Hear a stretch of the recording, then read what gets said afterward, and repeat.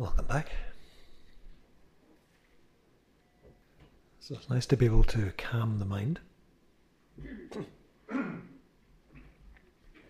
But it can get a bit boring, strangely enough.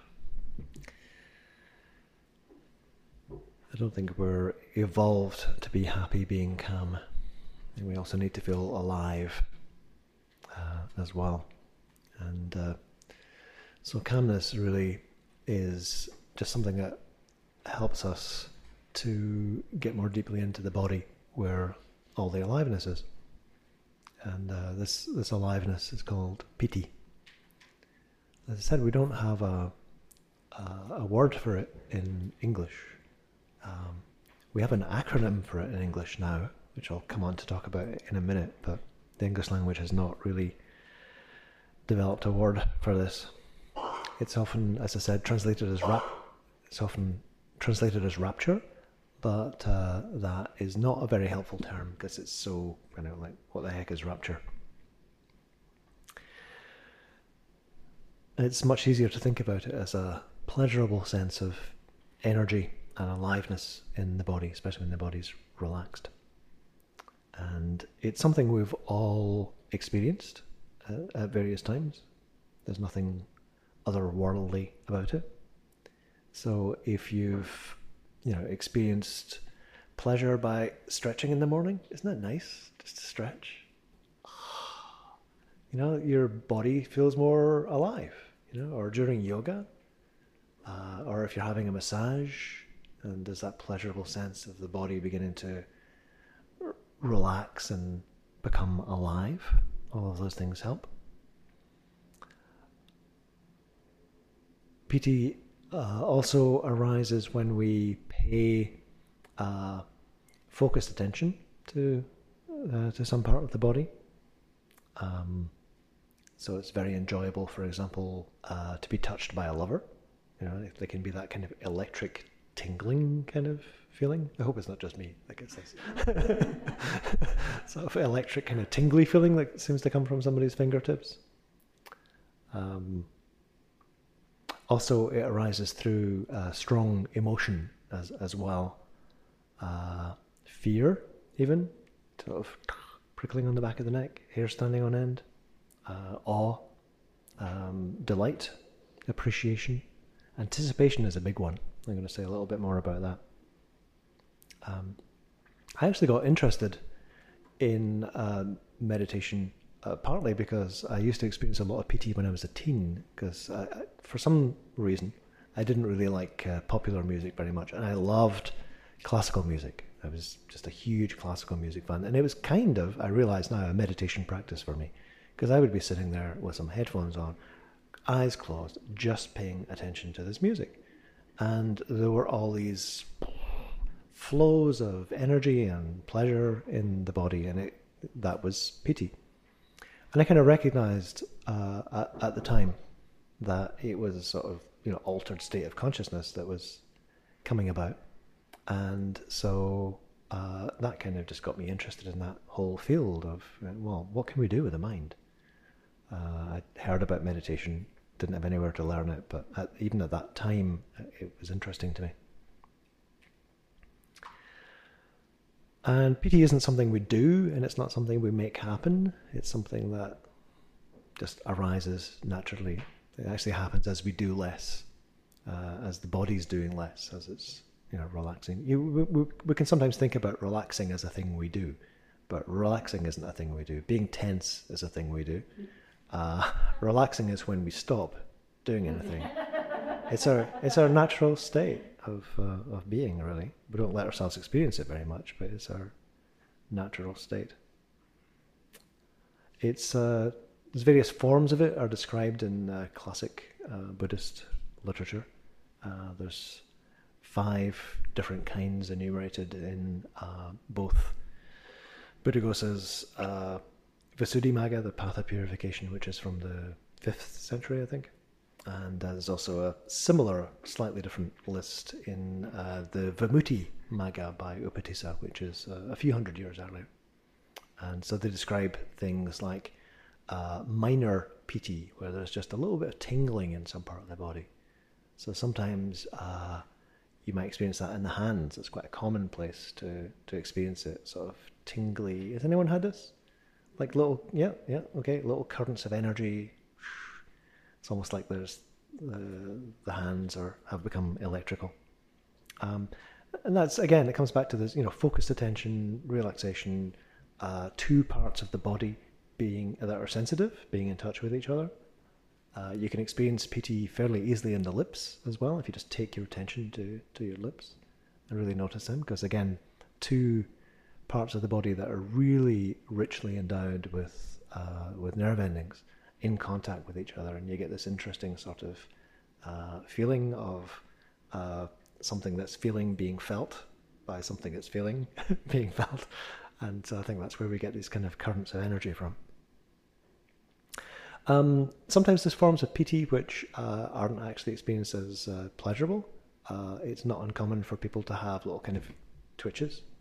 Anyone had that happening in meditation? Yeah, quite a few nods. Yeah, I used to get this a lot in my back at one particular time.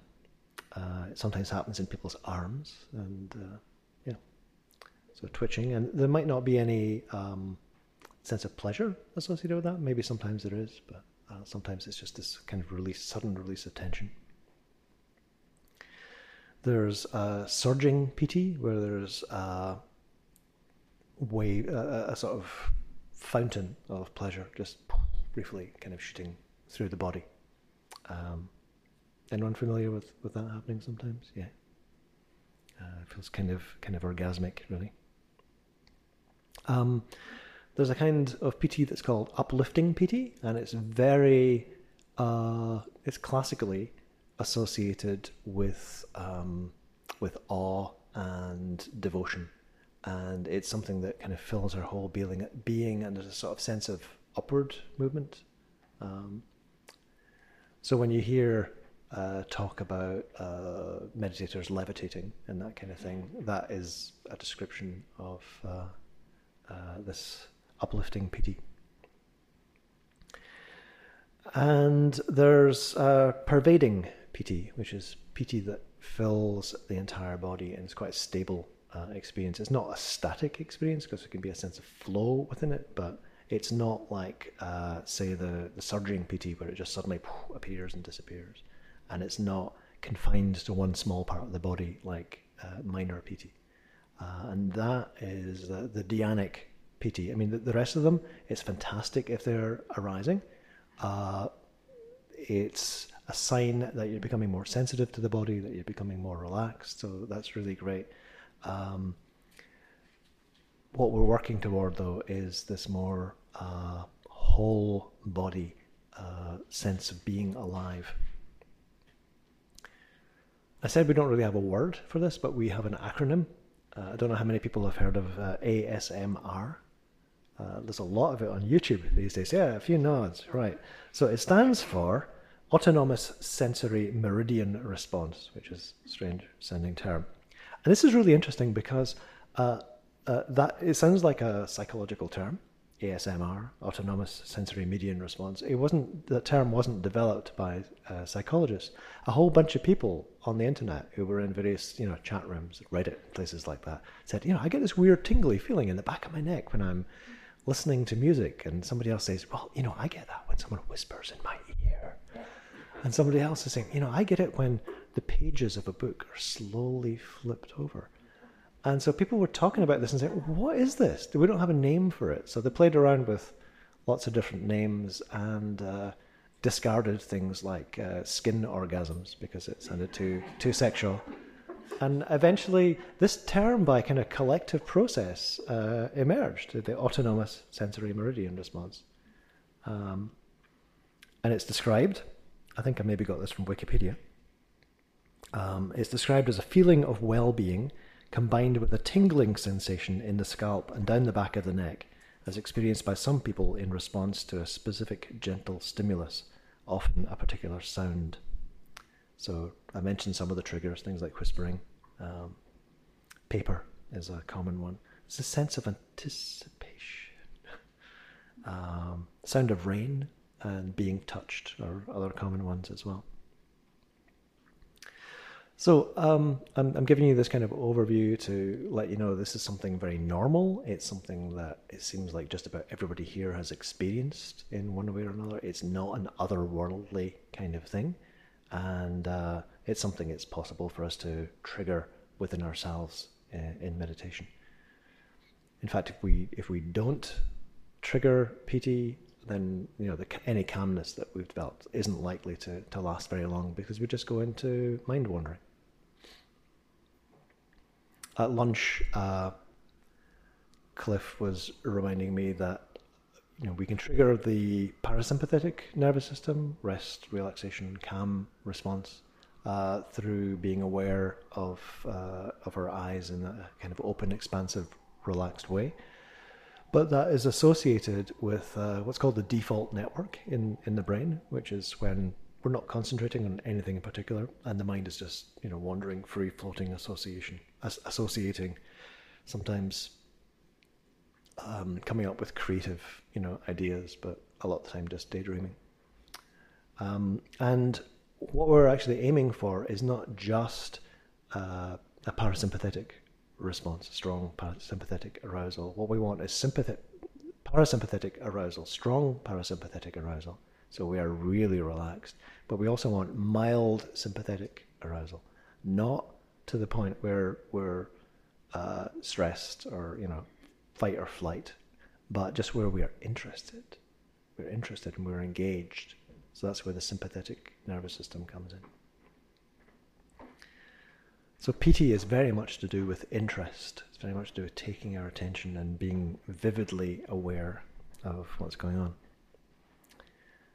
You can do little things to help induce PT even right now. Just just tense a few muscles in your body, like maybe your calves. Just tense them very gently, not clenching. Just gently tighten and release. Or your buttocks. Gently tighten and release. And just notice the quality of sensation afterward. Just, is there a little bit more, sort of sense of aliveness there? Sense of tingling? Or you bring a thumb and a fingertip together and really focus. Maybe even close your eyes and just really focus on the little area of connection between your thumb and your forefinger. And very often it'll be experienced as a kind of tingly sensation. I mentioned the hands earlier, and there's what's called the jhana mudra. Mudra being a word meaning hand gesture, hand position. And the jhana mudra, you have your right hand on top of your left, resting on top of your left, and your thumb tips lightly touching. And again, two sensitive parts of the body in contact with each other. It's quite likely at some point that you'll start, especially if you take a bit more awareness there, it's quite likely you're going to notice a bit of tingling, a bit of energy there.